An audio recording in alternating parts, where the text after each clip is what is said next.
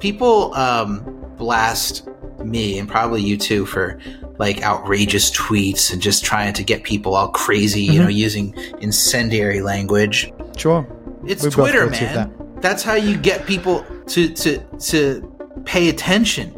If I wasn't such a dick with a lot of this stuff, nobody would care. There's a lot of people saying the stuff I'm saying and the stuff you're saying. There's a lot of people saying it. I'm with you. They're just like little mice, right? They're like nobody listens. Yeah. You have a positive message. You want people to actually hear it, right? Right. Whether it's positive or negative, whatever it is. And I enjoy the challenge of like writing something viral. There's a nuance in the language that I enjoy.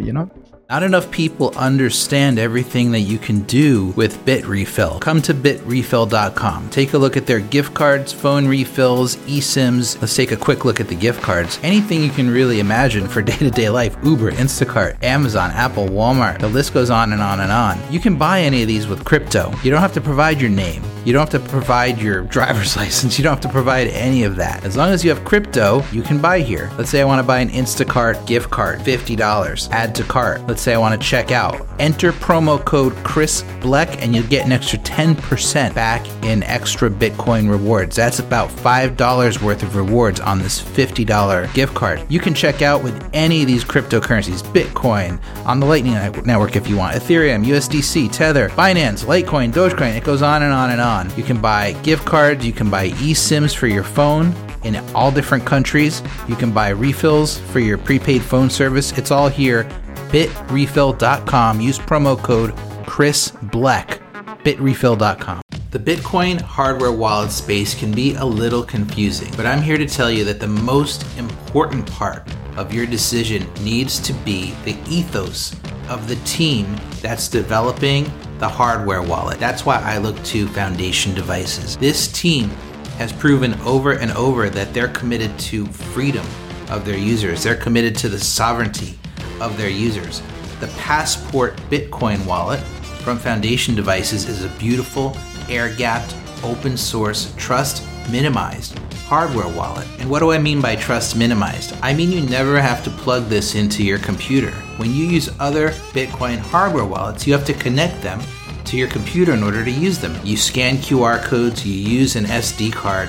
There's a number of ways that bypass the need to connect directly to your computer, and the whole point is to minimize trust. And for a limited time, use promo code BLECK to get 3 months of privacy-friendly iVPN service with the purchase of a passport. FoundationDevices.com. You may have seen me upload this photo to Twitter the other day and wondered what I was so excited about. It's my brand new Ronin Dojo Tonto Bitcoin full node.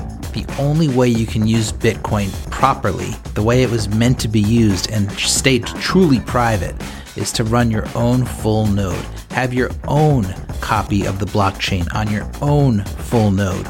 And when you send a transaction, you're using your full node and not somebody else's, so that nobody else can associate your IP, your UTXOs, or anything back to you. When you use a full node like the Tonto, you are using Bitcoin as privately as you can. Go to ronindojo.io, use promo code BLECK to get $10 off your purchase of a Tonto full node. ronindojo.io.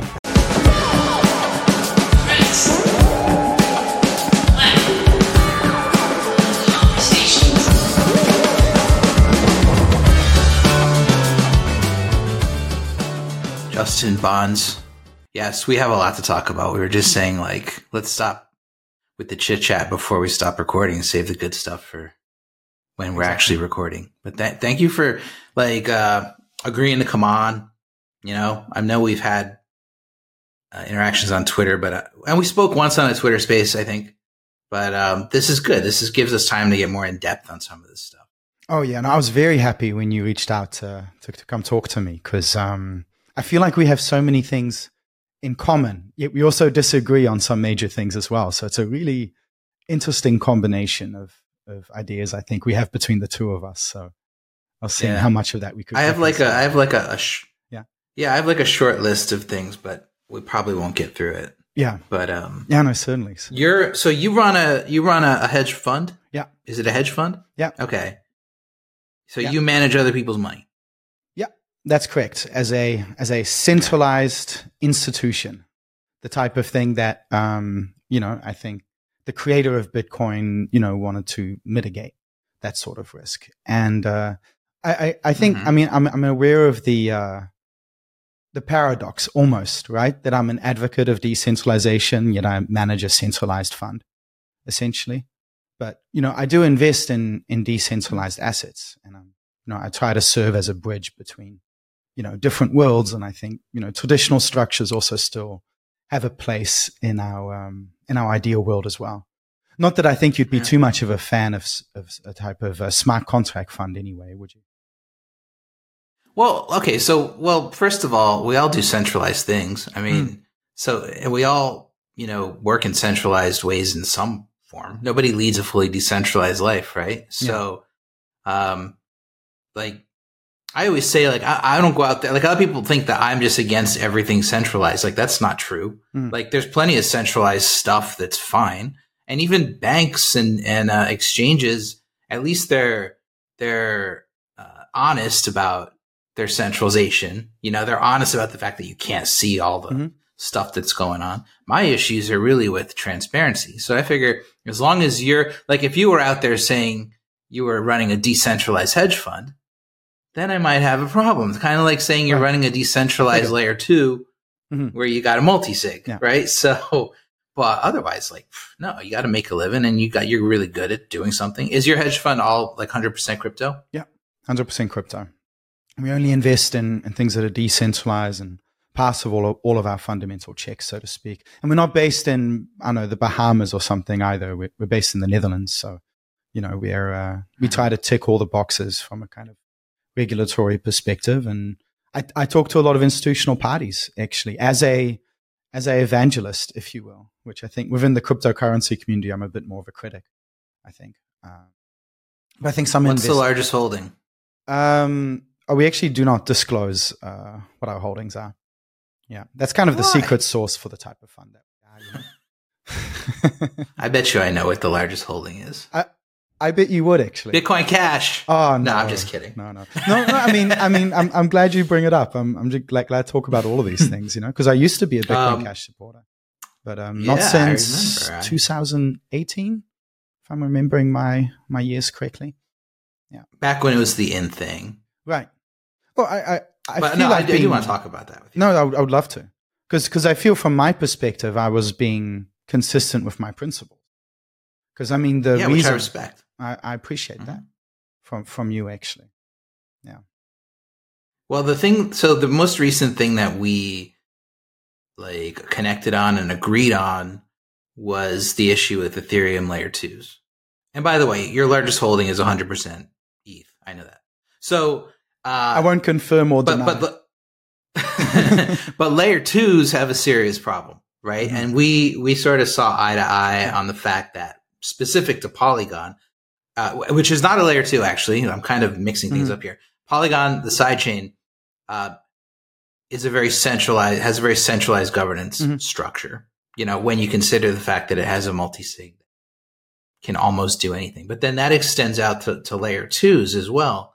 So, like, how does that? Because, like, if it were your largest holding in the hedge fund, does this kind of stuff factor in the fact that the push seems to be pushing business, so to speak, or transactions out to these centralized layer 2s, and that could be the future of the protocol? Oh, absolutely. Yeah. No, I think that this is big influence on us in terms of not seeing as bright of a future anymore for Ethereum, because it's pushing this layer 2 narrative, which I just don't think is as competitive. At least in terms of like a long-term kind of utility-based perspective on, fundamental perspective on value investing-based perspective on investing, right? Because that changes the calculation a bit. And in that sense, I just don't think it's a competitive solution. And if you don't have the advantages of decentralization and, I mean, look, layer 2s can be technically decentralized, but you're building out an ecosystem that's extremely fragmented, and that will definitely still include like a lot of centralized and custodian solutions. Like, that's not going away. And that's why I've been, so against this kind of L2 narrative, quote unquote, the L2 scaling solution, right? Which I don't really consider a scaling solution at all. But do you think that this is the future, whether we like it or not, or are you advocating for a different path? Oh yeah, absolutely. No, I think on-chain scaling is the way forward. I really think that we can scale on the base layer and, while preserving decentralization, right? That there's a balancing act to be had there in terms of trade-offs. But scalability is still important. And there's certain technologies, I think, that are very interesting from my perspective, such as sharding and things like enshrined rollups, I think, which to me are distinct from layer twos. Yeah, like the stuff that Vitalik just wrote about a day or two ago, right? Did you read that post from Vitalik? I'm not sure about this. He did a long post about enshrining ZK rollups or ZK. I haven't read. You got to read it. Particular post. I do, but I have been staying up to date with the whole ZK EVM space, and my main problem with it is, when we have computer scientists and engineers telling us, "Oh yeah, it's going to be 5+ years away when we figure out how to do this." That to me is just a giant red flag. So for me, my criticism, I'm not against this idea of a ZK VM. I think it's a fine idea, but I think if it's an idea that's projected to be 5+ years out, I mean, what that tells me in my experience is they don't have a clue. Basically, that's some sky like pie in the sky type of thinking, and that's not really what I appreciate in this space. I'm not going to apply any double standards here. When it comes to such claims, if I'm looking at some small cryptocurrency and I'm deep diving that, and they're like, oh yeah, we'll figure out this key technology in 5+ years from now. No way. Are you kidding me? You don't have a clue, right? Right. What's your philosophy on how you approach the space and how you decide to criticize and stuff like that? First, I'll tell you mine just to compare. Sure. So, it's really for me about most of the time it's about strengthening an ecosystem, right? So with Bitcoin, for me, it's about, if I see weak spots, I see opportunities to influence opinions on a certain thing. I'll go there and I'll sort of reveal the soft spot, right? In order to get people talking about it, knowing that it might take a year or 2 or 5 for people to eventually get to a place where they want to make a fix. I'd say that's 50% of my time. And the other 50% is almost like warning people about what I see. For instance, with Ethereum, I don't think Ethereum is something that can be fixed to the point where I would align with it philosophically anymore, since it's switched to proof of stake. And I want to get into that with you too. But it's almost I feel like people need to understand all of the red flags and the warning signs with regard to centralization potential for the future, with regard to how it could be a compliant blockchain in the future with all these enshrined features. How do you approach the space when it comes to critiquing and offering up public opinions like that? It's a very, very good question. And I think, and what I mentioned earlier is in terms of, us having similarity and differences, I think we were both very outspoken critics of Polygon, as you mentioned before. And, so we've overlapped, I think, as critics in this space on a bunch of different topics. I think it's, in this case, it's really good to go to first principles, for me. And I think I'm guessing we have most of our first principles in common, because for me, that's really the empowering, vision that I think even, that Bitcoin originally brought forward, that, is a self-ownership, self-sovereignty, having this sound decentralized money, a separation from the monetary power from the state. It's about freedom, I think, on so many levels. And, and a lot of that, also for me, at least, goes back to a lot of my political ideology as well, which does have some libertarian roots and things like Austrian economics. So, and I think do I have that right? Is that we all have that in common? I suspect we do, don't we? Well, the two of us, at least, not everybody. Yeah, of course. No. So far, yeah. Okay. So I think for me, like there's about like this grand vision of what we can achieve with cryptocurrency and how we can, do good in the world from like our perspective. And that's the vision I'm trying to maximize.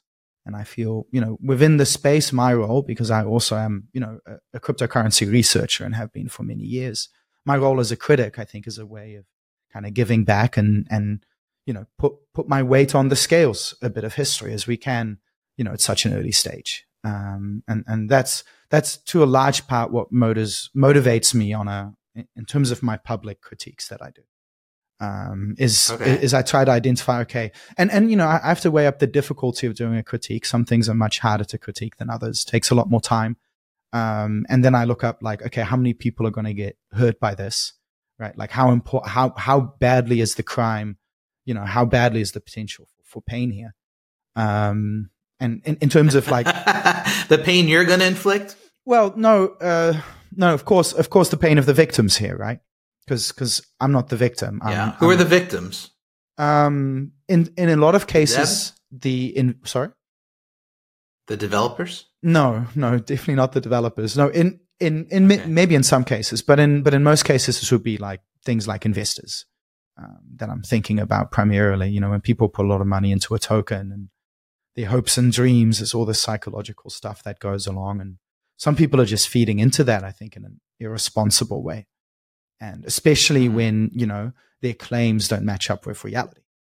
And especially when someone claims to be decentralized and they're not, right? This is, I think, one of the big crimes as well that I think we're both motivated to call out. Yeah. So do you mean that before you critique something, you're thinking about how you could affect its market value? Or you're talking about saving people from losing money by critiquing something? More the latter, but I suppose the two go hand in hand. I mean, anything goes hand in hand in this market. It's the nature of cryptocurrencies. It's all attached to this token of value, which is what introduces a bunch of skewed incentives. It's like it adds all this friction that no other technology ecosystem has. Exactly. Right? When the technology is the money, it creates such a mess of incentives. Exactly. That you don't see in any other industry, right? So, well, let me ask you this. You said you're kind of not so bullish, or not bullish as an investment. I'm saying the path forward for Ethereum is not super clear, especially with the current sentiment, right? Pushing people to layer twos. You're obviously, and we'll get into it, you're obviously not into Bitcoin as it currently exists. We should talk about that as well. I think I'll be very curious. Which I do want to talk about, but I do want to know if those two are basically not the ultimate freedom path, right? Yeah. Like if those two are not the best path for freedom, what's the best path for freedom? Or are you at the point where it's just like crypto is not going to get us there? Oh no, I'm still a believer. I'm definitely still a believer in cryptocurrency, and no, it was unfortunate. If you say Solana, I'm going to shoot you. Well, we'll get to that, but I'll add some nuance to it. That's a good one. So, look, I think for me, I've been a supporter of Ethereum since it was launched in 2015, I think it was. Even mining it in the first week, I had a small mining farm at the time, and I even had all my GPU-X ready to mine it. And giant pain in the ass because it was all like command line. I had to compile code. It was when I first started teaching myself how to use Linux, and it was, it wasn't very usable on launch. Let's just say that. But I've been a big supporter of it because, they promised to scale through sharding, and there's a bunch of other specific aspects I like about it. I actually do like the economic design. I do like proof of stake, which we should talk about later a bit more as well. So for me to see Ethereum pivot away from layer one scaling, and from my perspective, really Bitcoin history is kind of repeating itself in Ethereum now. If you think about it, that to me was a big disappointment. And then, that made me look less optimistically towards Ethereum's future. I do think it will continue to be a dominant blockchain for a very long time because the network effects are very sticky in cryptocurrency. And I think Bitcoin is a testament to that as well. But I think long run, if Ethereum stays on its current course and really fails to meet demand on its layer one, then I think competitors really have a really good shot at overtaking it in the future, or actually will overtake it in the future. So I'm still hoping Ethereum can change. I'm putting out a message saying, hey, this is what Ethereum needs to do to get out of this hole. But people are not necessarily going to listen to me. And I'm a big critic of how Ethereum governance works. I think we disagree on the solution to that, since I'm a fan of on-chain governance as a solution to a lot of these problems. But yeah, I actually think the governance in Ethereum is actually very similar to the governance in Bitcoin. I think that's problematic. I think when you have highly centralized decision making, and it's a bit of a wild card in terms of predicting where that will go. And yeah, that makes me more doubtful about Ethereum more long term. So that's why I'm become more interested in competing layer ones. And now to go back to your question, it was difficult to be a critic of BTC, the largest cryptocurrency in the entire ecosystem, since 2017, and it was a lot more controversial to take that position back then. And now having to also be a critic of the second largest cryptocurrency, that's not necessarily something I wanted to do. That just does make my life more difficult. So yeah, and I really felt like I felt an allegiance, and I had a community there, and they still host me at conferences and things like that. But it's yeah, it's not something I wanted to do, but it's something I felt I had to do. And yeah, I'm looking at more alternative L1s now, because if I don't see Ethereum going where I think it should be, then I'll find my perfect cryptocurrency somewhere else. Even if it means trading away some decentralization? No. Because any other L1 you're talking about, unless you're talking about, certain privacy coins or something like that, or Litecoin or Doge, is that where you're going? No, not Litecoin or Doge. Okay, all right. You want smart contracts, I want smart right? contracts, yeah, exactly. You're like you see smart contracts as sort of a must-have for freedom, or are you thinking more from a business point of view? Both. So from my perspective, I think that, well, first of all, I think the goal of cryptocurrency is to create good money. And I believe that, good decentralized money. And I believe good decentralized money also needs good decentralized finance to support it. Because otherwise everyone just ends up putting it in centralized financial institutions. And then what's the point? Well, there's still major advantages to it. Don't get me wrong, but I feel like there's more to add there. And I think that in the developed world, at least, using cryptocurrency as a form of money, I think it's very difficult to convince people to do that. So I've started to see DeFi being more like this stepping stone towards adoption as money as well. And I just think that through DeFi and a lot of the related applications, I think there is potential for greater adoption there and usage, which then, drives fees and drives demand and et cetera, et cetera. And, we have a virtuous cycle there. So that's why I think DeFi is a necessary component. And just to be competitive in the market. And that's the business component, right? If you can collect more fees, then you have higher security, then you can pay for more shards. Yeah. What are some of the decentralized parts of DeFi that you like and that you think are sufficiently decentralized? Let's pick them apart. Honestly, I don't think anything is really sufficiently decentralized at this point. Or well, maybe, but I'm not sure. Even Bitcoin and Ethereum. I think more practical decentralization comes at greater scale. But in terms of let's say technical decentralization, there are projects out there that burn their admin keys, right? So Uniswap has no admin key, right? Let me think. What are some other examples? Maker has no admin key, right? Has that burnt? Augur is a little bit defunct right now, but had no admin key, right? Whenever you have these contracts where everyone has to migrate to the next contract, that's not ideal in my view, because then you have to launch an entire new smart contract and ask people, please move over to the next one, because you literally can't change the rules. I think that does qualify. That's maybe in the minority, but I think that does exist, so it's not the case that all smart contracts are bad. I remember in the Bitcoin community, right, in the early days, things like decentralized exchanges were one of the big ambitions of Bitcoin. It's like, yeah, we can build a decentralized exchange over Bitcoin. That was one of the dreams. Like, where's that gone, Yeah. Yeah. I mean, I guess one of my biggest issues with DeFi, though, as we currently know it, is that it wouldn't be possible without Chainlink. And Chainlink has the same problem as Polygon with regard to having that multi-sig that can nuke the whole thing. So I initially got interested in DeFi because I thought it was going to fulfill that promise that you were just talking about, that like we have decentralized money. Now we need decentralized financial services for that decentralized money. We shouldn't have to use that decentralized money on centralized exchanges only, right? I get that. Yeah. And that's why I was initially attracted to DeFi. But and initially with DeFi, that's how it was advertised. It was advertised as trying to solve that problem.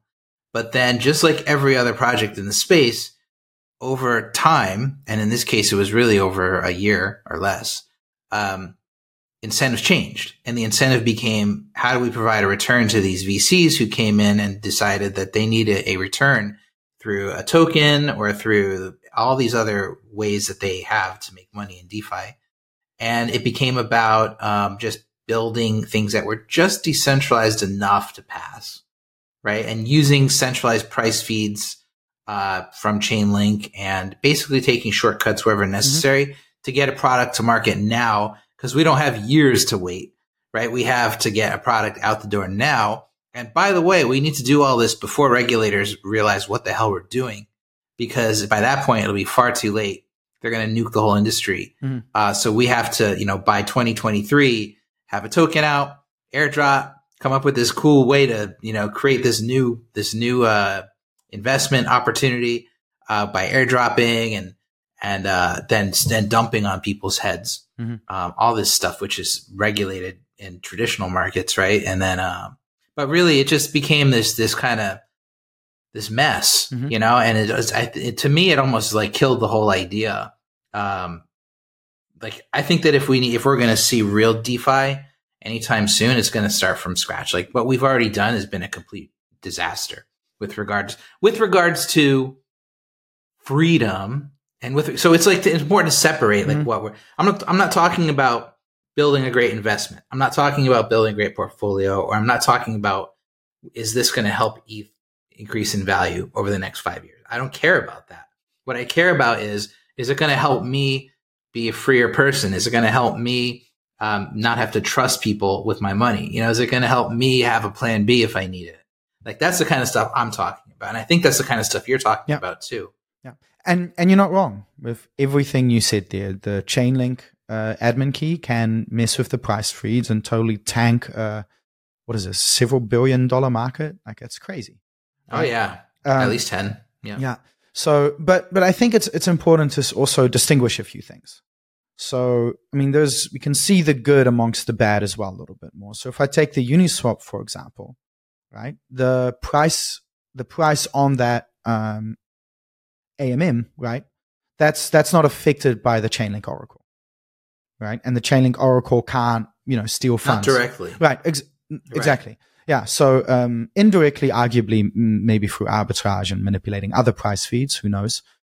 That's an edge case. But I would say, like, that's, if we zoom in, then we can say, okay, this is a real application where someone can exchange their cryptocurrency on an exchange with high liquidity without a third trusted party, right? And there's a bunch of landmines on the way there, and it's not exactly the most user-friendly thing in the world, but those cases do exist. And that, to me, is that kind of glimmer of hope, of like, wow, we can actually do this. And I think that's proof of it. Whether it's going to be on Ethereum or the next thing, like that's wonderful, I think Uniswap's an interesting case, though, because we've seen three versions and a fourth version proposed. Or the fourth one is up. I don't even know anymore. I've lost track. But each one has been decentralized, and you've had to migrate from one to the other if you wanted to use the newest one. Yeah. And we've seen people doing it. Like, you referenced this before. Like, we've seen people doing it almost like you upgrade your iPhone sometimes, right? It's like, okay, we're going to move to the new one. Version 3 created some drama just because it was so difficult to use. But I think that where it gets kind of tricky with this stuff, and I've been thinking about this more lately, and this applies to the Bitcoin debates too, and Ethereum debate, all the debates, is thinking about the external stuff, the stuff that you can't see on chain. And so from the on-chain point of view, Uniswap is decentralized, unstoppable. You can't turn it off. It's there's no regulator that could come in and say, we have to turn off Uniswap version 1. It's still there. It's always going to be there. Nobody's using it, or very few are using it at this point, but it still exists. But what Uniswap's gotten good at, and Uniswap, by the way, the company, has grown quite a bit and is, hired people that are like former Federal Reserve people, former like people that have been on presidential staffs and worked in the White House, and regulators, and former SEC or CFTC officers, and it's become this spook operation almost. They also created this this whitelisted pool. Did you see that as well? Where they created only, you have to do KYC and AML to get in the pool, and then all the institutionals can kind of trade with each other there. Oh, okay. Yeah. I mean, that's what version 4 is for. Version 4 was specifically created to allow total flexibility with how you allow access to these pools with what they call hooks. So it's building my case here for the fact that, there's a million decentralized ideas that have been built and that nobody's used. And then there's others that have kind of caught on. But at the end of the day, isn't it just money that talks? We've seen principles just destroyed by large amounts of money over and over and over, right? So, okay, we figured out Uniswap works. Cool. The math is awesome, etc. Hayden is brilliant. But then it's like, okay, all these VCs come in, all this billions of dollars comes in. And next thing you know, we're sort of slowly going down this slippery slope towards this regulated, captured KYC Uniswap. So why should I have hope that any of this could ever catch on in a decentralized way? So I think for me, I actually really believe in the utility of this technology. So and what that also means is that it works because of greed in many ways. So like I'm coupling, and sure, I find a lot of I'm not a VC. I'm a value investor myself. I invest in tokens for long term, and that's why I do fundamental research, right? And sure, I find a lot of the things that happen in the VC world, not all of it, but some of it, especially in the crypto world, is very distasteful, right? What's happening there and the kind of games that are being played, right? Certainly. But at the same time, like one of the reasons I think that I really came to believe in cryptocurrency is, I think before I saw cryptocurrency, I really looked at democracy as kind of this dysfunctional system. And sure, it's the best system we have, right? And as I think Winston Churchill said this in particular, he said that democracy is the best of the worst system. It's kind of the best that we have, right? So that's what we go with. But I saw a lot of... Not sure I completely agree with that, but okay. We'll come back. Yeah, maybe we'll come back to that. That would be fun. I'm using a broad definition of democracy here, though. And the idea, though, is that one of the reasons that democracy is dysfunctional is that one of the reasons it's dysfunctional is that because it requires a very highly enlightened population for it to really function. Like people have to really mean well, and they have to be virtuous, and they have to be informed, and then only then, and usually it tends to break down at larger scales because then you can't really reflect the will of the people too well either. I have a background in political philosophy, if it didn't come across yet with this little rant. I like it. Yeah. I like this kind of conversation. No, that's great. But then cryptocurrency came along for me. And something that I saw in cryptocurrency is that actually, no, people don't need to be very enlightened. People don't need to mean well. You're not dependent upon that. It works because people follow their own incentives, right? In that sense, it's kind of this idea of the black hand of the market, right? And bringing about, positive outcomes basically, in the longer run. And of course, there's going to be negative externalities along the way and so forth. But for me, what it therefore fixed is that, okay, you don't you actually have a system that works despite of people's greed, or actually it works because of people's greed or selfishness or self-interest, I should say. And what it does is that it aligns those incentives and then it creates this public good. And I think for me, that's why cryptocurrency works. So that's why I'm not too disparaged when I see people following their own self-interest, unethically even. Because I'm like, okay, well, at least cryptocurrency still works under those circumstances. As in the American founders said, it still works even when there's like monsters in charge, right? So it's like, that's kind of the idea. Well, no one's in charge, obviously, but it's a bit of a misquote, but yeah. No, this is a super interesting area to think about, because this is exactly where my head's been at for a while now. First of all, with regard to the U.S., are you in the U.S.? I'm not actually. I'm based in the Netherlands and in Europe. Yeah. Okay. So, one of the reasons I got attracted to Bitcoin was because since I learned about the Constitution of the U.S. and how it works and why it was set up the way it was set up, I saw Bitcoin as sort of almost a parallel, a very similar idea, where it's like, let's create these rails for a system to run on. And it doesn't rely on the honesty of people, like you just said. It doesn't rely on good people running the show, because we take into consideration that there's no such thing as like a good tyrant, as a good, once people gain power, we have to assume they're going to get corrupted, not because they're bad people, but because that's just the way humans are. We have to acknowledge that humans are fallible, messed up, and there's no human that can be trusted 100% with like the fate of power the world or a country. Absolute power corrupts, absolutely. Right, exactly. So, that's a big reason I got attracted to Bitcoin. Me too. And now look where the U.S. is now. Okay, so we have stopped enforcing the Bill of Rights on a lot of different issues, especially the Fourth Amendment, which is supposed to protect our right to privacy. Our right to be not searched, to not have to reveal all of the details of our life. That's violated every minute of every day. Then you talk about freedom of speech, religion, etc., and all this, other stuff that people want to attack and are attacking with the government. And we see the 10th Amendment, which says that anything that is not, any power that's not specifically in the Constitution says to be given to the federal government belongs to the states. That's completely forgotten. Like if you say that now, bring it up, it's laughed at, right? So we've gotten to a point where the Constitution is almost becoming like, people want it to be a relic. People want it to be ignored in a lot of cases, change the meanings of things. Now, it was created with the best technology available at the time, right? If there was the technology we have today back in the late 1700s, it might have been a different story. But that was the best that we had back then.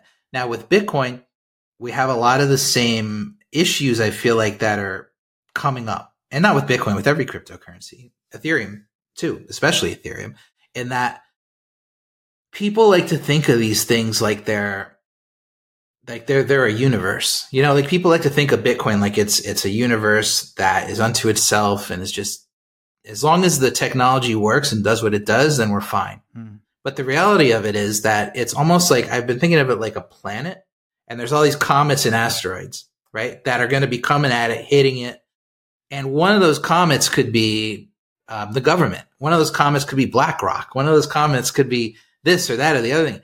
And it just takes one to strike and to blow the thing up. Like there's all these externalities that are attacking these things all the time that have nothing to do, like you can't see any of it on chain, and you can't see any of it maybe in the governance system, but coming from the outside. With Ethereum, it's 100% like regulators, governments having an influence on the VCs who are having an influence on the developers and on the development of the applications on Ethereum and on the layer twos. And there's a reason the layer twos all have multi-sig, and it's not just to fix bugs.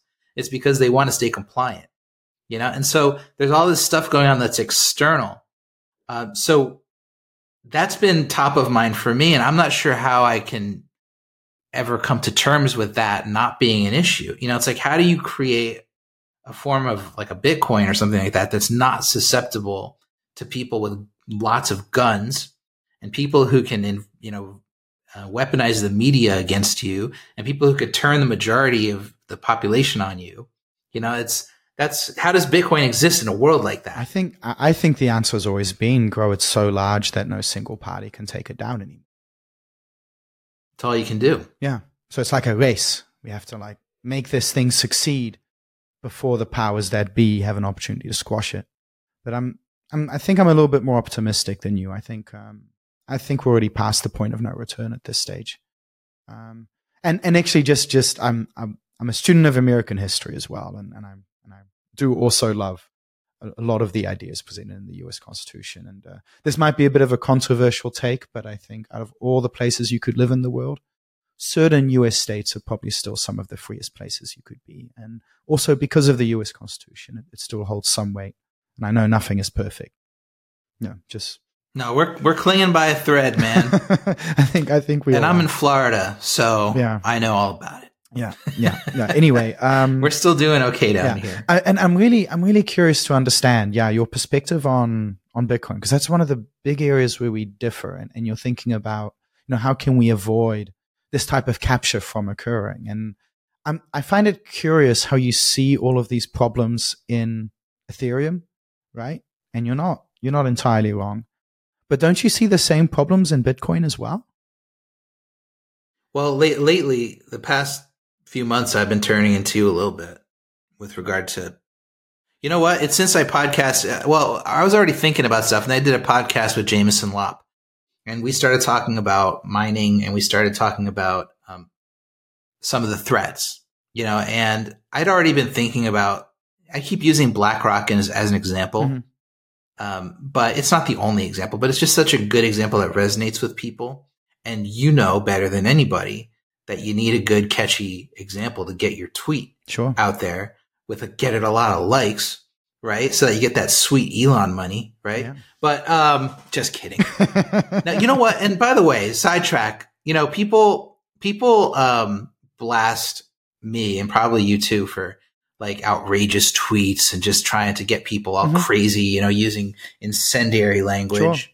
We're both guilty of that. It's Twitter, man. That's how you get people to pay attention. If I wasn't such a dick with a lot of this stuff, nobody would care. There's a lot of people saying the stuff I'm saying and the stuff you're saying. There's a lot of people saying it, man. But they're just like little mice, right? They're like, nobody listens. If you have a positive message, so you want people to actually hear it, right? Right. Yeah. Right, whether it's positive or negative, whatever it is. And I enjoy the challenge of like writing something viral. There's a nuance in the language that I enjoy, Yeah.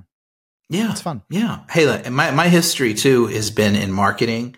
I did marketing for sports. I spent a number of years with the UFC, Ultimate Fighting, doing marketing, writing copy, promoting fights. So it's like, it's in my background is to draw on people's emotion, to get them to think about something or to get them to do something, I'm with you. So that's why I like your content as well. Anyway, we have that in common. Yeah. Right. Yeah. So, but for Bitcoin, like I'm all about criticizing areas that I see as weak because I think that that's the only way we can get them stronger. So so I have a number of concerns. So I'll share with you what for me is my biggest concern. Besides maybe security budget, right? Long-term, okay, maybe not including the stuff with the security model. Maybe we'll get into that later. Okay. That's a big concern. But actually my biggest concern is actually governance. And that's what makes me so concerned that, it won't fix things in time, basically, because the governance is dysfunctional. So I've thought a lot about, when changes to Bitcoin happen, right? Like, what is the governance process? Like, what is actually the decision making process in practice? Not some idealized version. No, like what is actually the real politic of it, right? Like, how many people does it take to get together in a room and all agree on something? And if they then come out with it publicly, does it actually happen? Even if it might be controversial. Or can they block things, right? So for me, like doing that type of an analysis on Bitcoin, I'm extremely concerned about the state of governance. And that's, I think, for me, what a lot of the block size debates were about as well. And, I was on the quote unquote losing side of that, let's say. But I think, this idea that there's only one implementation, right? One client implementation, one dominant one at least, that's calling all of the shots. And you have a literal lead maintainer who has the final say over code changes. And you have this whole culture kind of propping up the supremacy of these developers. I think that's a major problem, because that concentrates power in the hands of very few people, which is then very easy to then capture and corrupt and pervert. And it's subject to all of these external powers now. And that's where I also, I'll just go straight for the major points here. Like, I see a major conflict of interest. The same I see in Ethereum, by the way, where, say, a lot of the Bitcoin developers are being paid or have shares in companies such as Blockstream and what's the other one? Oh man, I forgot the name. But there's a few companies like that are funding developers. And like, these companies can have like a conflict of interest, for instance, favoring layer 2 scaling over layer 1 scaling, for instance. Or, maybe, and also there was this great, did you read the CIA report that happened like a year ago? The CIA put this thing that it was sponsored by the CIA. And basically they said the way to, say, take over a cryptocurrency or disrupt it is to target the core developers.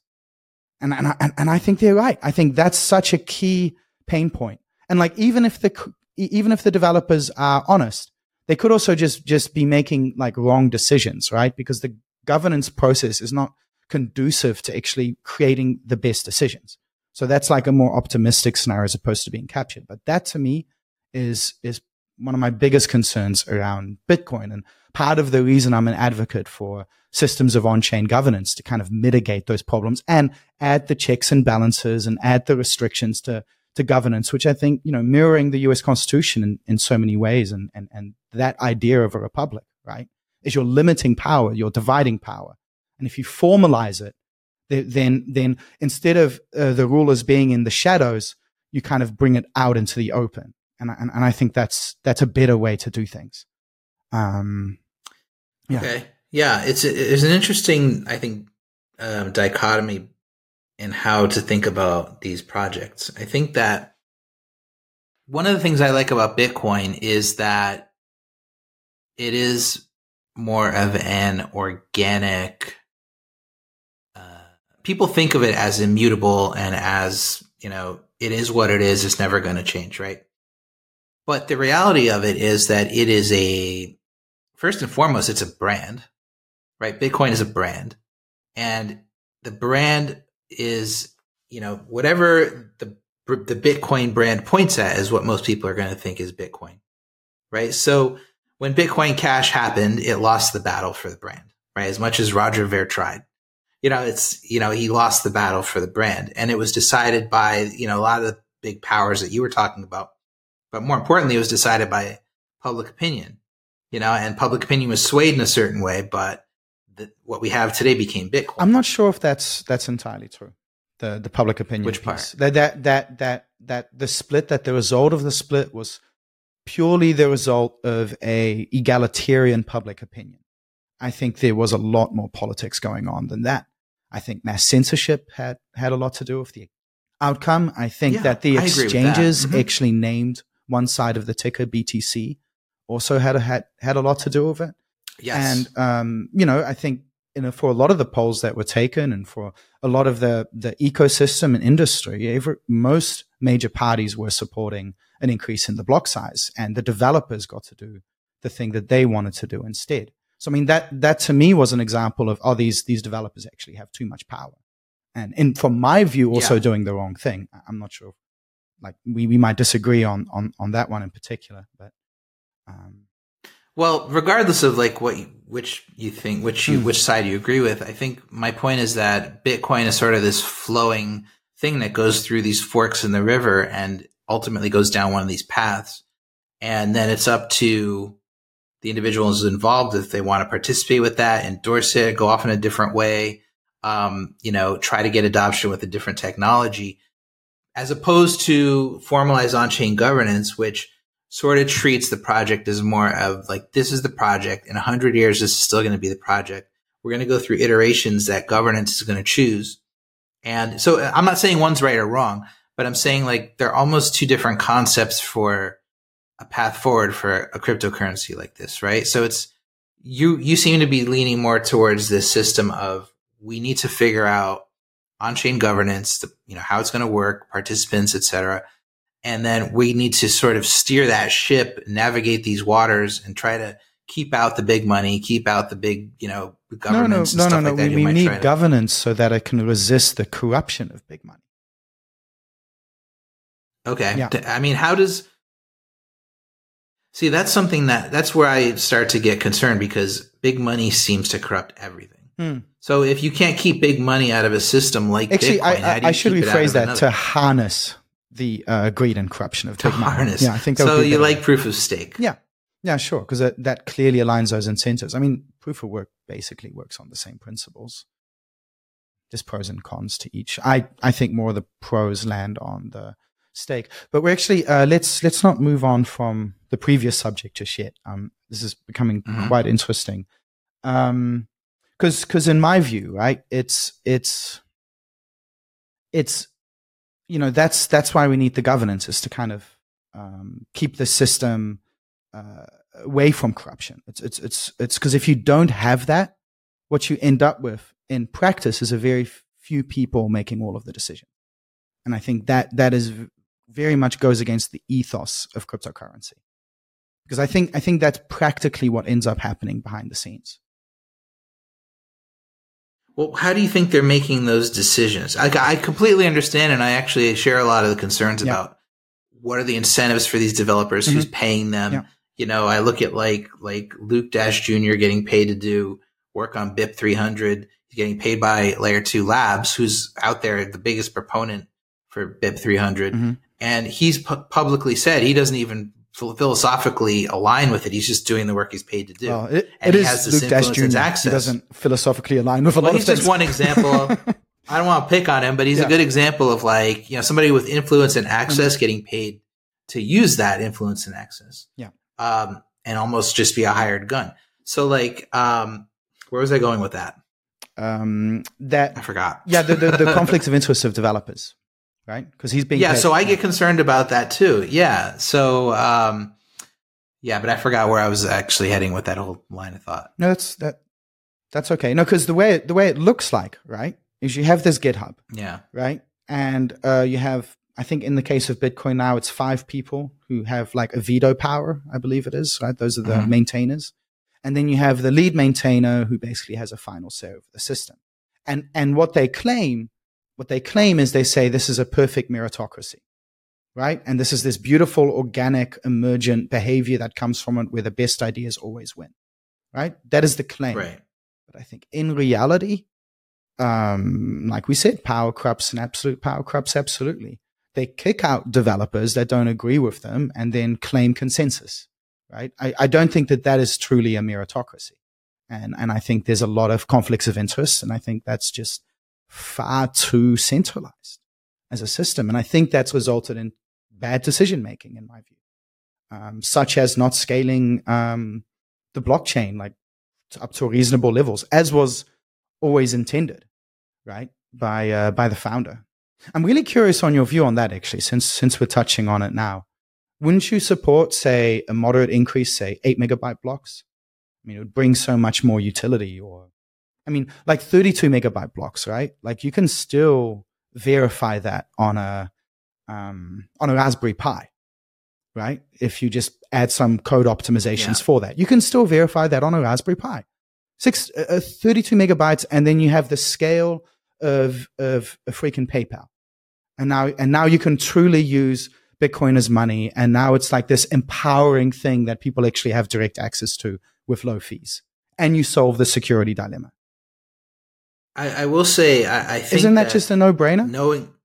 Knowing what I know now after having watched Ethereum try to scale with layer 2s and watching the Lightning Network struggle, knowing what I know now, and I wasn't like a vocal advocate for either side really, at the time, but it does make sense. At the same time, I am in the process right now of syncing a node, and it's taking me a solid week.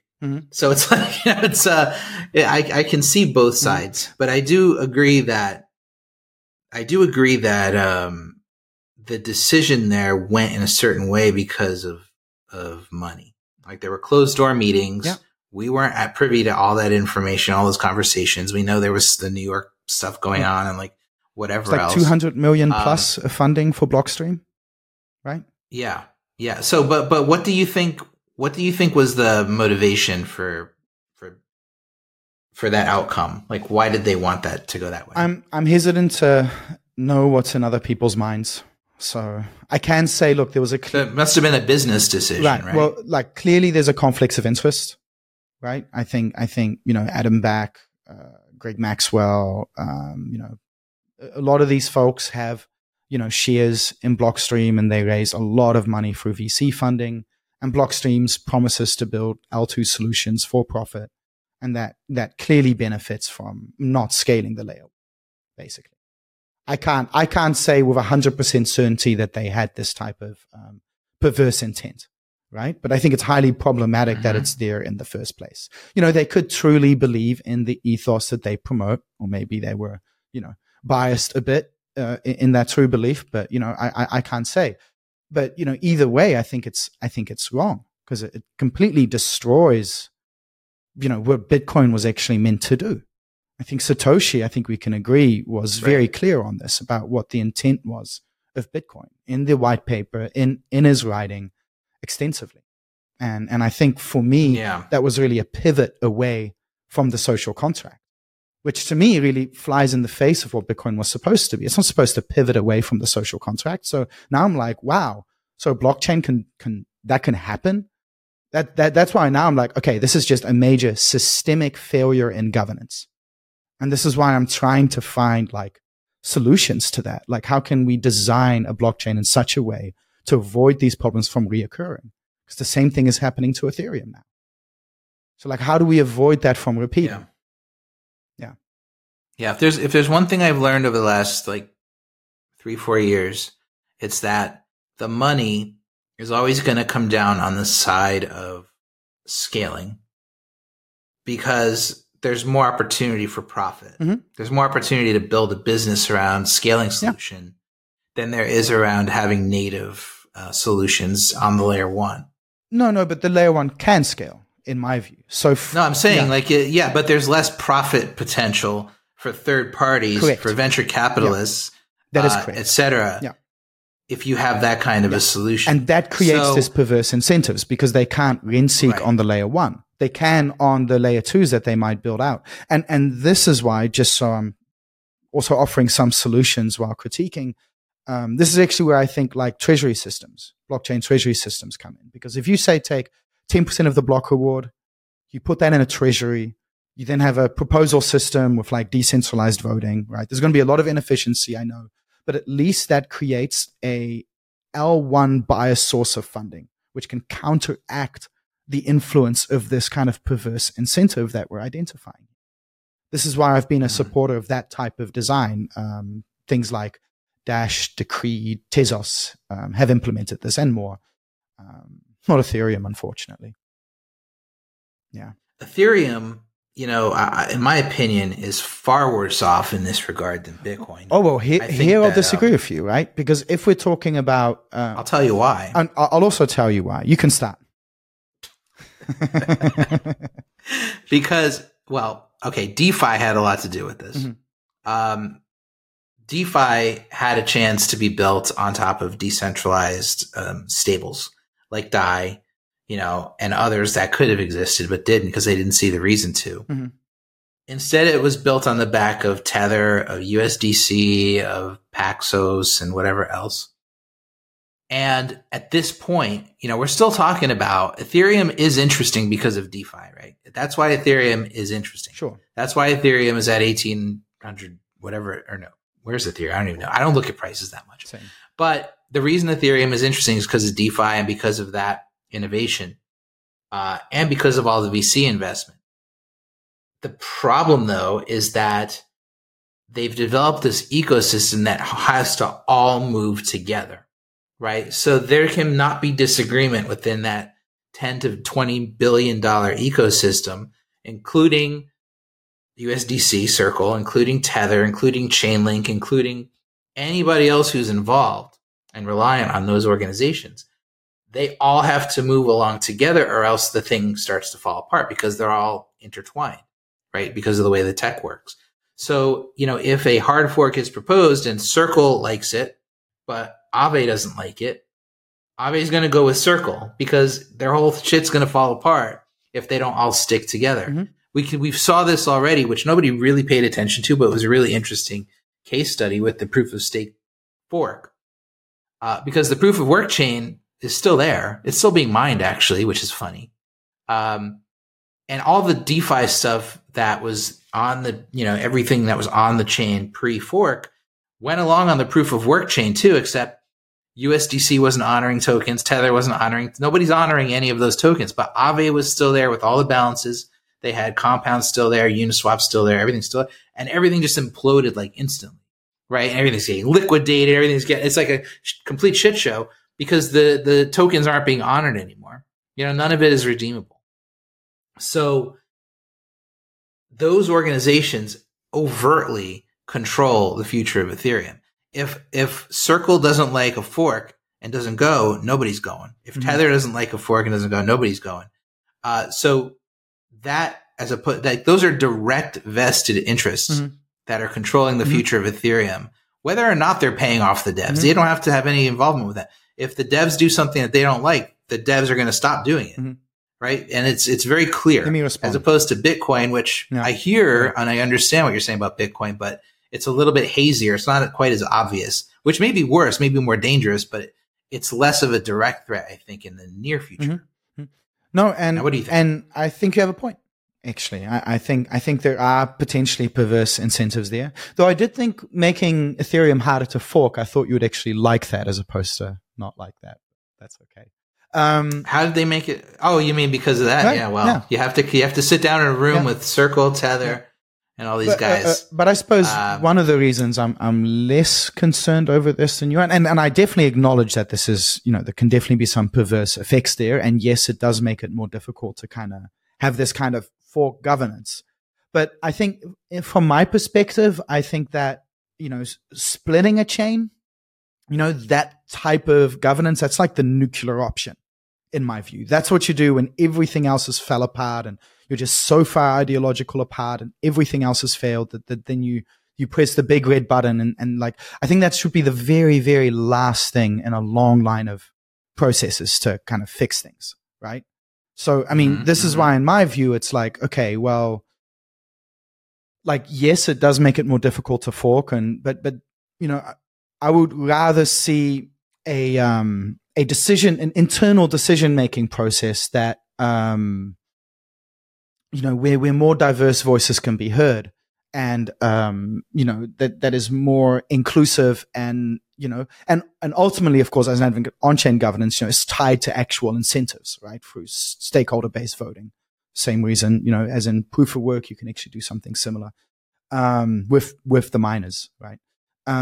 So I think that to me means also, and that goes on to my next point, because one of my major concerns really is this kind of centralization in the development, right? And in the case of Ethereum, there's a very big difference between Ethereum and Bitcoin in that regard. And there is actually multiple dominant client implementations in Ethereum. So it's not just a single dictatorships. It's like several dictatorships that kind of have to negotiate with each other, right?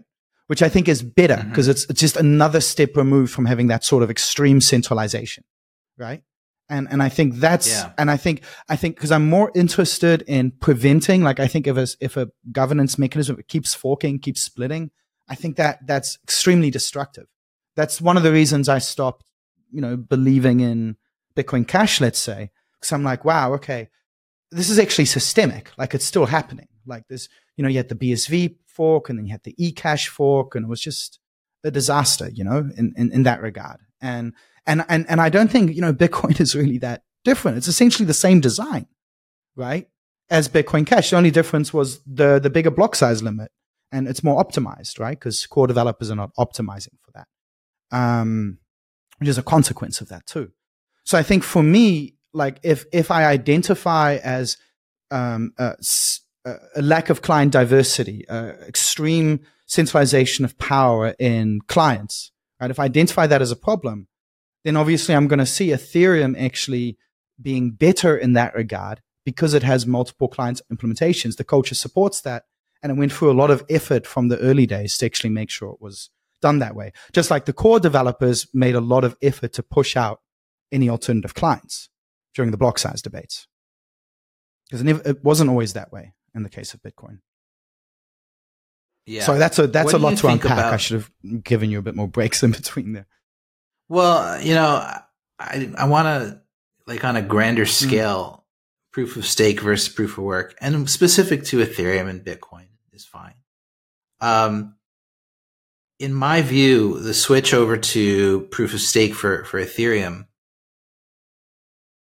you mentioned that you like it as a form of governance, and it makes more sense to you than proof of work. It's an efficient consensus algorithm as well. What do you dislike about it? I'm really, really curious. Well, my concern is that one of the things about proof of work that I appreciate is the friction that's created between the incentives of miners versus the incentives of other ecosystem participants.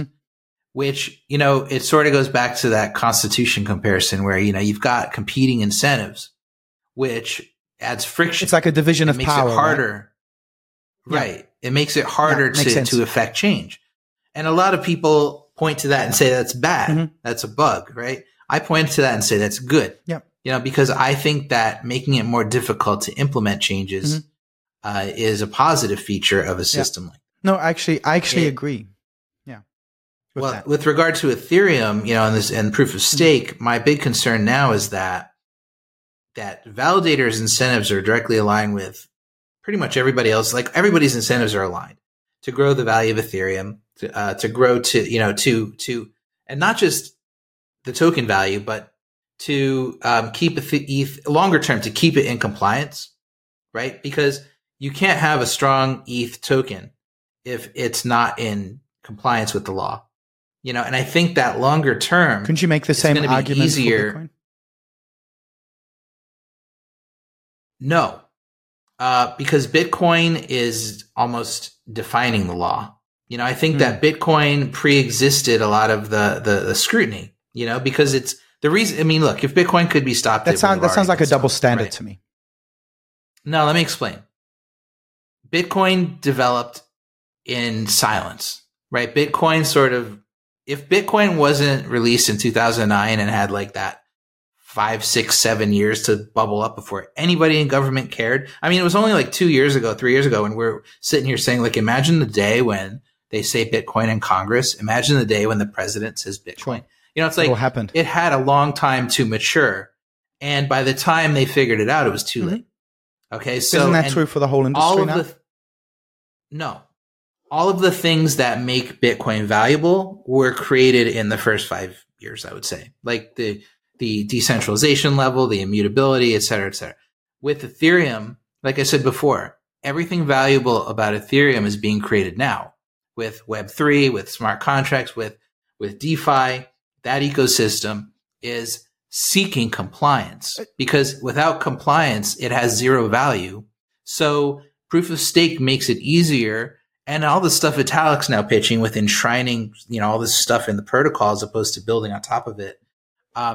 It's all pointing towards a road toward compliance, which limits freedom, which points to a blockchain that's ultimately going to be government friendly. Incentives being aligned between validators and the rest of the ecosystem is going to long term make it easier for Ethereum to go in a direction that's anti-freedom. I'll push back on that. For a few reasons. And I also want to just kind of loop it back to what we were saying earlier as well. So there's two reasons, primarily, if I really simplify things, two reasons why I think that proof of stake is superior. So one is governance, and the other one is just from an efficiency consensus algorithm point of view. Okay. So on the governance side, during the block size debates, I think there was a lot of theories, and I myself included, wrote some theses about this as well, that what role do the miners play in governance? And I think that was a very important question. And I think in the end, when it came to this kind of decision making, I don't feel like the miners had much of a say in governance, because the majority of miners actually wanted a block size increase, right? And the developers, went along and did what they wanted to do anyway. So I think for me, the miners were too weak. And they're the one party that has like a proof of positive incentive because of proof of work. Like, they're the one party that really should be a very strong factor. Let's say, if you say, I wrote something called the Theory on Governance to Free Stage Model, where I argue that there's free primary groups, and that is like a checks and balance system. But I think in the end, what ended up happening is the miners end up being very weak on that front. And I think one of the reasons for that, and one of the ways that proof of stake is potentially different, experiment still needs to play out its course. So, but is that I think that miners tend to have a too short term of a incentive. So, for instance, they're going to prioritize short-term decision making over long-term decision making, because they don't want to rock the boat, because they tend to be very mercenary. They tend to think about things in terms of 3 to 5 year timeframes, in terms of electricity contracts and hardware. So I feel like, as I think if they're preferencing such short-term decision making over long-term decision making, then that to me explains, I think, why they didn't play a stronger role in this. And I think that miners ultimately, I think because they're so mercenary, they just follow the market. They're not really making decisions, right? And I think, yes. Yeah. And I think one of the differences in proof of stake, and Ethereum doesn't have this, by the way, but I think something I do advocate for is you have very long lock-in periods. The longer you lock it in for, the more the reward. And that way you can actually skew a system more towards long-term decision making. And I think that's something that's possible with proof of stake that's not possible for proof of work. Okay, so that's the governance angle, right? From a consensus algorithm design angle, right, I see a system that's simply more efficient, right? And if you look at, how difficult is it to attack a system, I look at something like, what is the cost to attack the system? For the same amount of money, you have a system that's actually more secure. And what that means is that, you can balance that differently, but you can have more security, or you can actually have a system that's more economically sound, because, you can be burning more, and you don't need to generate as much inflation for things like, maintaining the security budget, right? So there's a bunch of advantages there that I think, by several orders of magnitude, I actually think proof of stake is actually more secure if you think about potential attack scenarios in terms of how much money would an attacker have to put in to actually attack this system. And there's a lot of devil in the details here in terms of working out that scenario, but that's basically what I'm arguing. So I'm saying, okay, it's more secure, has the potential for more sound economics, and it's a better governance mechanism. And just to me, it just seems to achieve those purposes better than proof of work does. That's kind of what I was alluding to before, with it being potentially a feature, not a bug. And again, go back, think about the Constitution. Mm-hmm. It could be said that there's competing time horizons within that as well. You think about Supreme Court's there for life, president's there for 4 years, senator's there for 6 years. The Supreme Court is a perfect example of that, right? That's where you quote unquote enforce a long lock-in period to ensure long-term decision making and eliminating external pressures potentially as well. Right? So Supreme Court's the validators? Is that what you're saying? If they lock in their stake for long enough, yeah, that's how. Hail the new Supreme Court. But I guess what I was getting to was, is it really a bug to have a branch of government, or whatever you want to call it, that is acting as a competing incentive system, a competing time horizon, doesn't match up exactly with other participants of the ecosystem? Or is it better, not thinking, security is almost, critical, obviously, but it's a separate issue from the governance aspect. And I agree, miners are typically not vocal governance participants. Exactly. Which was evidenced with Ethereum's fork, right? Like miners had no power over that fork. Yeah. Right. So as much as they might have wanted to. Right. Right. So like they lost their living and they knew they were going to lose it. You know, they knew they were going to lose all the benefits of being an Ethereum miner. And they, but most of them probably weren't too vocal about it because they saw other opportunities to be mercenaries on other chains. I see where you're heading with this. And like you're right, it could be a feature if the system was balanced out with another party that had long-term incentives. And I don't think that's actually the case. And that's where I see a problem with Bitcoin's design. So what you're saying is nobody in the Bitcoin ecosystem is thinking long-term? No, or what are you saying? Of course I'm not saying that. There's plenty of people that are thinking long-term. I think I'm not sure how much you've talked about the security budget and things like that, but I know, Eric Wall and, Paul Stork. There's a lot of Bitcoiners that I respect that have actually been very vocal about the shortcomings of it. No, I think the problem is that the people in charge are not. Well, I think there being people in charge is a problem in of itself.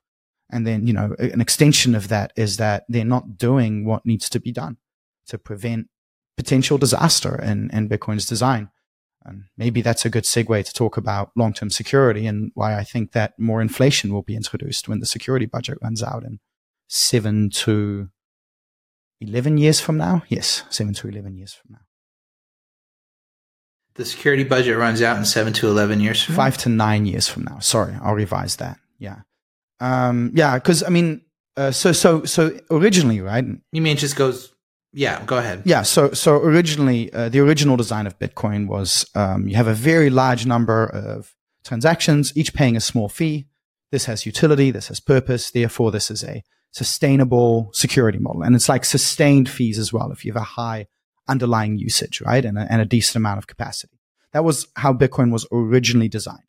And the inflation in Bitcoin really should be seen as like this bootstrapping mechanism, right? To fund security until fees can actually take over because the halvening are exponential, right? So if you think about how exponential functions work, it can't just keep doubling every 4 years. Very quickly you start running into territory that's just like, and the reason why I say that is because in order for the security budget to remain the same, the price has to, if there aren't additional fees, then the price has to double in order to maintain that same security budget, what is being paid out to the miners, right? So every 4 years that halves, that means the security budget is halving.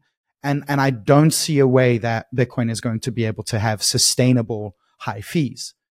Which would be in the tune if you want to just have today's security, which potentially could be lower than today. But for today's security, it needs to be around $60 to $80 per transaction. And I just don't think that that's really something that's going to happen in a competitive market, at least not sustained because of the way the fee market works. You kind of have these fee spikes. But the fee spikes alone are not going to be enough. So basically, if you pay less to the miners, the security, the cost to attack the system, as I mentioned before, drops lower and lower until it actually becomes profitable to attack through things like double spends, through 51% attacks on things like exchanges. And that's when, censorship can also occur. It becomes very vulnerable to censorship. And this is how it ties back into all these things, right? I'm saying if Ethereum's economic model is more secure, it's paying out more for security, that means it's more censorship resistant. Right? That means it's harder for any single one party to come along and take it over. If the security budget for Bitcoin is 10 million, right? A state actor can literally take over the system for like 8 million or something. Oh, probably a bit more, like 16 million or something. But still, that's too low of a number, right? That's a huge problem. That's a huge existential threat to Bitcoin's existence. And I think that, for me, the solution was always attract real use cases, utility, that creates fees, then it becomes sustainable. Then you can have your supply cap, right? But I think instead, the core developers were really like, no, we will not increase the block size limits, and they'd rather increase the inflation over that. And, people like Peter Todd have been publicly talking about this, that in order to remain secure, inflation has to be increased. And that to me it just goes against, one of the few advantages that I think people cite for Bitcoin. And I think that's terrible. To add inflation would be terrible? Yeah. Yeah. I mean, it might be the best solution, but that's terrible, right? I mean, if it pivoted now. It's terrible today. right? But if it's your only option, sure. But I mean, that's a terrible outcome, in my view. If there were better outcomes, I mean, like if it started attracting usage now, if it pivoted its narrative now, if it increased the block size now, there's a chance it won't have to do that. But I don't see that happening. If I look at who's in charge, who's making the decisions, what kind of resistance would there be to that sort of change? And if I try to like calculate, like what is the probability of change before the security budget runs out? Yeah, that's a huge problem. And that's something that I've been shouting off the rooftops. One of the things that I just want to call out is you mentioned that you said it's harder to change Ethereum and make it and to add censorship to it because of its proof of stake structure. Well, that's depending on how much is securing the system. Right.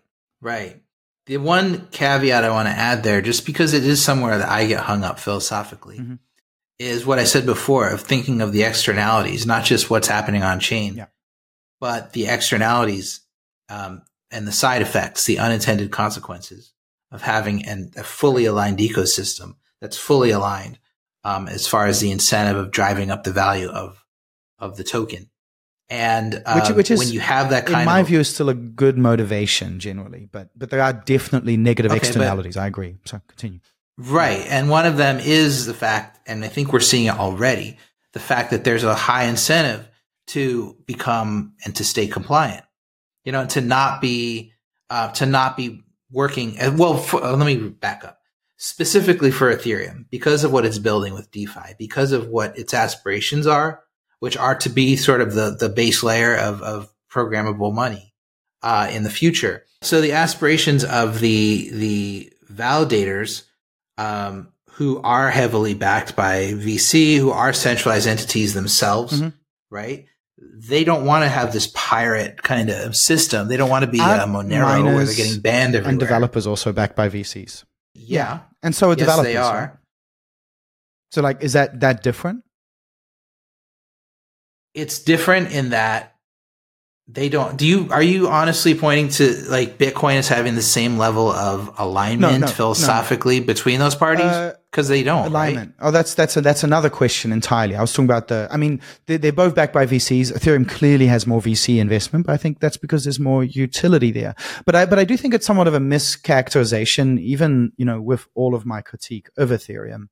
I think it's a bit of a mischaracterization to say that they want compliance. I mean, the narrative is clearly one of decentralization. I mean, that's what motivates the community. And I disagree that the incentives necessarily line up to just embrace compliance on like a native L1 level, which would ruin a blockchain and would make me more concerned for Bitcoin actually, because they have the same fundamental design in terms of its core aspects, right? That would even be possible.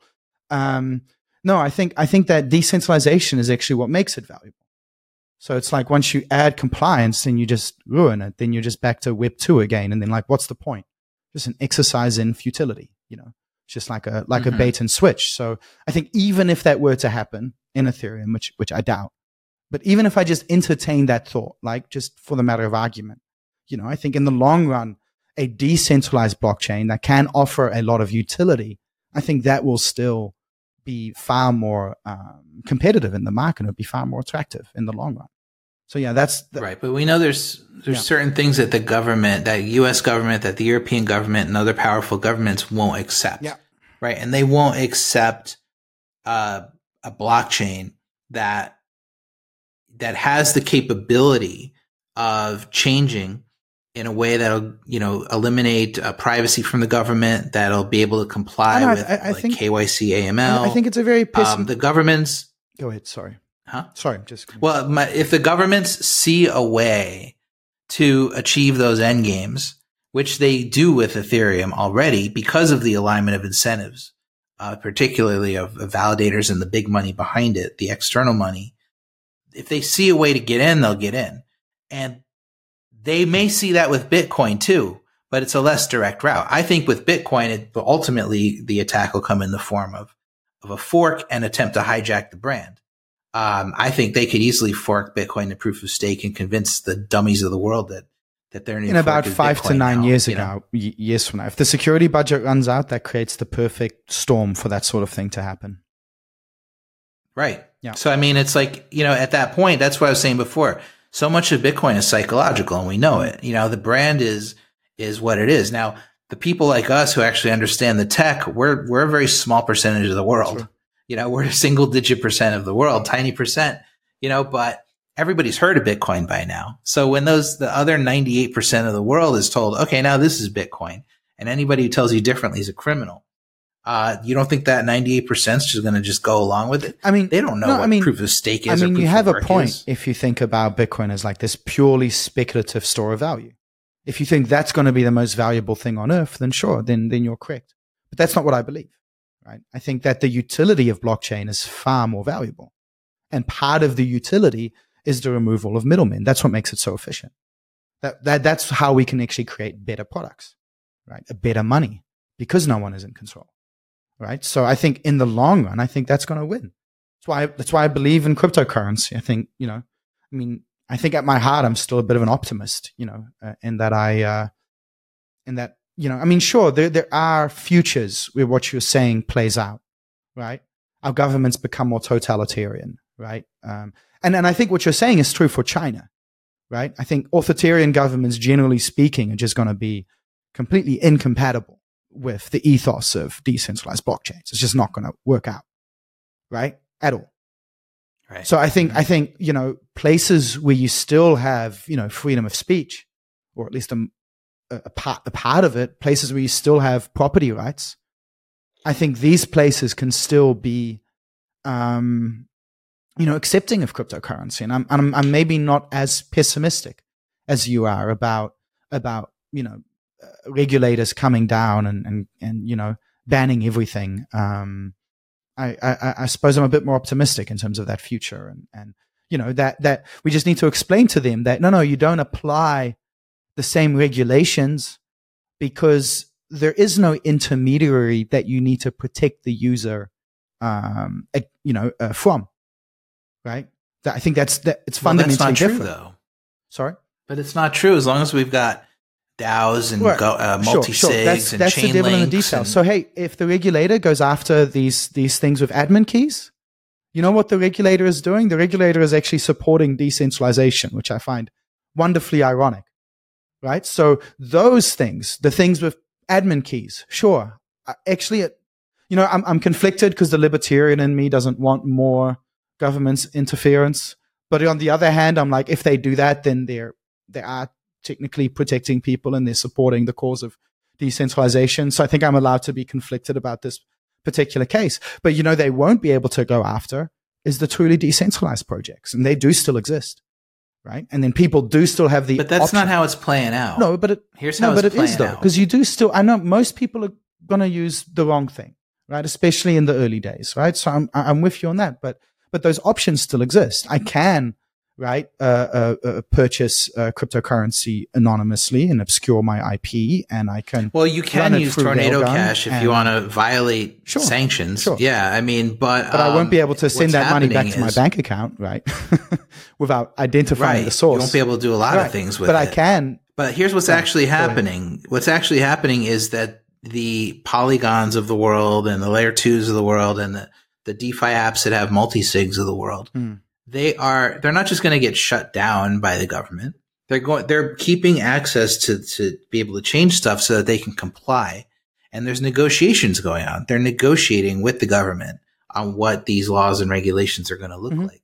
And the government is not, and SEC is a different story, but there's other regulators and Congress people, if you look at these hearings that are going on, that are being lobbied to change laws, and so the compliance is going to happen, but it's going to be with a new set of laws, and it's going to be a trade-off between what the government wants and what they can get out of these protocols. So we're not talking about just shutdowns, right? We're talking about the worst case scenario, I think, which is these mutated forms of it's more decentralized than what we have now, but it's still giving up so much of what we thought we were going to get out of crypto, and so that's really the worst case to me. And that's why I think Ethereum is heading down that path. Yeah. And this is why also I've become such a critic of the layer 2 route, because it worsens the user experience, it actually increases the need for custodians, actually pushing people into these centralized servers and custodians. But what I don't entirely, where we differ a bit, is that, I mean, they go after these protocols of admin keys, and so what? You know, we still have our decentralized options, and sure, we're going to be out there promoting that everyone should use them. But what decentralized options? What are you talking about? On Ethereum? Yeah.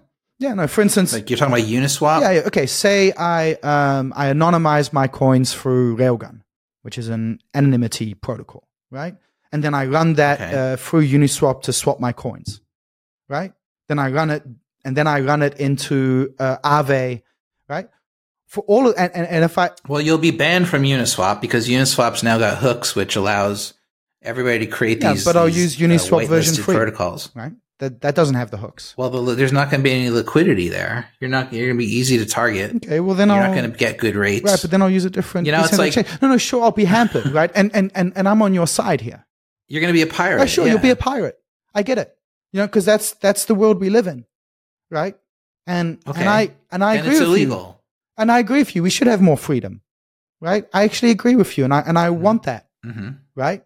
But let's not throw out the baby with the bathwater here, right? If someone really needs this, if some revolutionary somewhere really needs this, it's still there, and I think that's technically correct, even though it's not as good as the mainstream thing, right? It's not as user friendly. It's there, but the problem is that the admin key driven projects, the VCs that are behind them, are actively trying to make the stuff that you like illegal. They're actively trying to say, right? Look, like if someone is died, they're out there paying they're paying off Congress people. But how do you stop someone for like an anon from someone that has proper OPSEC? How do you stop them from like interacting with these smart contracts? The ones that don't have admin keys, right? The ones that don't have these things. How do you stop? You can't stop them. Exactly. But it's not about some pirate anon. But that's exactly my point. You can't stop loving guy, right? That's my point. Right. You can stop them from effectively using it if there's no liquidity. And but that's a good thing, right? That someone can just have the freedom to do that and nobody can stop them. You have to agree. That's a good thing. It's a good thing until it's illegal, and if they catch you doing it, you go to jail. It's still a good thing, even if it's illegal. Them making it illegal is what's bad about that scenario, right? Yeah. But that's what DeFi is doing. That's my point. Well, it's the regulators. The reason that they're doing this, make it illegal, not DeFi itself. No. See, that's where there's confusion, and it's the hardest thing to communicate about this space. Okay. Is that there are huge organizations, huge VCs, even DeFi developers themselves are out there lobbying for laws, regulations that would hamper competition, that would keep them in their prime spots, that would make competition that doesn't comply with the rules that they're agreeing to be beholden to. I have to point out, basically illegal. Bitcoiners are guilty of this too, right? In regards to some Bitcoiners, at least, calling for regulations to their competitors, right? Yeah. I mean, sure, there's organizations behind Bitcoin industry organizations too. Yeah. But specifically with regard to Ethereum, we're talking about banking.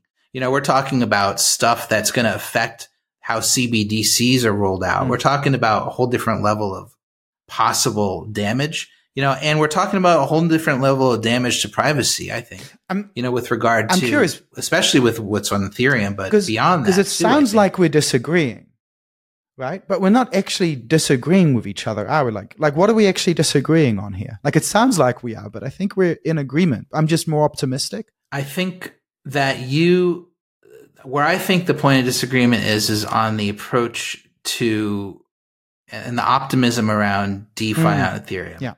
I don't see a path forward for DeFi on Ethereum that doesn't involve compliance that ultimately creates precedence that hurts the rest of the crypto industry with regard to promises of freedom and privacy. Would it be any different if the DeFi was over Bitcoin?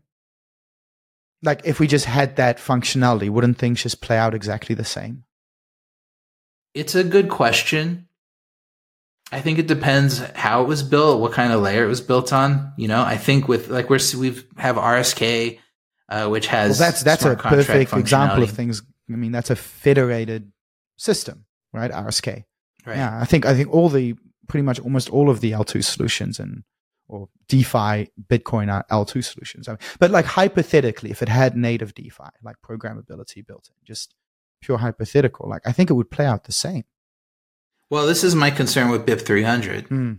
Is that could we end up seeing and I haven't been able to, I want to do a whole separate podcast about this, because, part of my concern goes beyond anything technical and beyond anything that is written in a white paper or anything like that. It's about longer term. How is this going to bring in big money that's going to try to corrupt the integrity of the base layer? And I get that basically the way that it works is it doesn't change the base layer, right? It just, everything can work as it always has. It just adds new functionality. Miners won't know any difference. They're just going to look like regular transactions. I believe it's merged mined, so miners do need to watch the drive chain. But yes, it is a layer 2, so layer 1 continues as is. Sorry, continue. Right. And there could be hundreds of these drive chains, and all doing different things. What I don't fully understand yet is what kind of unintended consequences could that have politically, with this amorphous governance system that you nicely described, like what, corruption with developers, like all that other stuff. Like I haven't heard that fully vetted out, and that's the part that I get concerned about. So I don't know the answer to that. Yeah. I don't know the answer to that either, but I think we have to give it our best shot, like I tend to be optimistic, but it doesn't necessarily change my course of action because I'm still going to advocate for decentralization. I'm still going to call out centralization where I see it, right? It's still, that's where I think, that's what really matters, right? And, the world can go either way, right? Like there's factors outside of our control that could sway the world one way or another. And, I think as long as I'm doing my best in terms of pushing things in a better direction, I think that's what matters. And I mean, ultimately, I'm curious. It comes across almost pessimistic. You still think we're going to win, right? At the end of this long road. Well, I was just thinking that when you were saying what you were just saying, I think that is our biggest difference in approach is that you come at it from an optimistic point of view. And I come at it from the point of view that I believe humans are inherently greedy and inherently fallible, and that money in our today's mutated we don't live in a capitalist society. We live in like this mutated form of capitalism that's crossed over with socialism and all this other stuff. Crony capitalism. I think that in this mutated economic world we live in, there's dangers everywhere, and it makes it very, very unlikely that we're going to be able to achieve what we want to achieve. And I think that the only way we can do it is by coming at it from a completely adversarial approach and assume that every human involved is going to mess up at some point, and I think that the only hope that we have is to assume the worst in people and to try to use technology to avert those, bad intentions that people just have it at their core. So I think that's the difference in how we approach it. Yeah, no, I think you're right about that. It's I've corrupted you. Sorry, I've corrupted you. No, yeah, but I think on another hand, I think it's we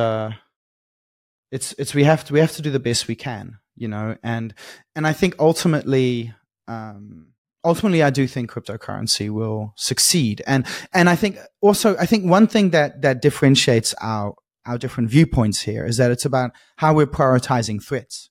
It seems to me like for you, some of the biggest threats to cryptocurrency are external.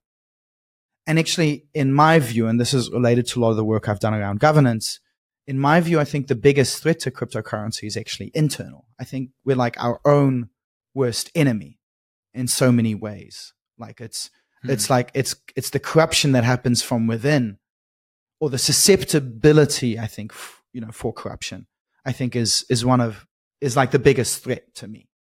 Like actually, I'm fairly optimistic, when it comes to the regulatory side of things. I mean, there's going to be ups and downs, and tug of war is going to go back and forth, and the pendulum is going to swing. But I think I'm more optimistic on that front than you are. But I'm far more concerned about being our own worst enemy, and that it's our own internal systems of governments that are actually the biggest threat, and will, I think, in my view, continue to delay mass adoption, unfortunately, because of just wrong choices being made. It's a consequence. Yeah, I agree with you. I agree on a lot of that. I think actually the biggest threats come probably right at the edge, the edge between internal and external, and it's when the external forces find their way in through weak defenses, that's where it starts to get nasty. That's where the two viewpoints combine. We've seen a lot of that already. Yeah, exactly. But, well, listen, man, this has been a great chat. We've gone way over time. I enjoyed this. This was fun. And we're probably pushing the limits of anybody who's still listening. So we'll, but we should do it again sometime. I think it's great. I think we only got through half of my list. Yeah. I wanted to talk to you about privacy. I want to talk to you about a bunch of other stuff. Privacy is a human right. I think we barely. Let me just shove that in. Hell yeah. But yeah, we'll definitely do it again. But thanks for spending all this time. Oh, it was a pleasure. And and again, I really admire the work you've been doing as well. So just keep up, and we're going to keep crusading for decentralization and freedom, and that's what matters. Thank you so much for hosting. It sure does.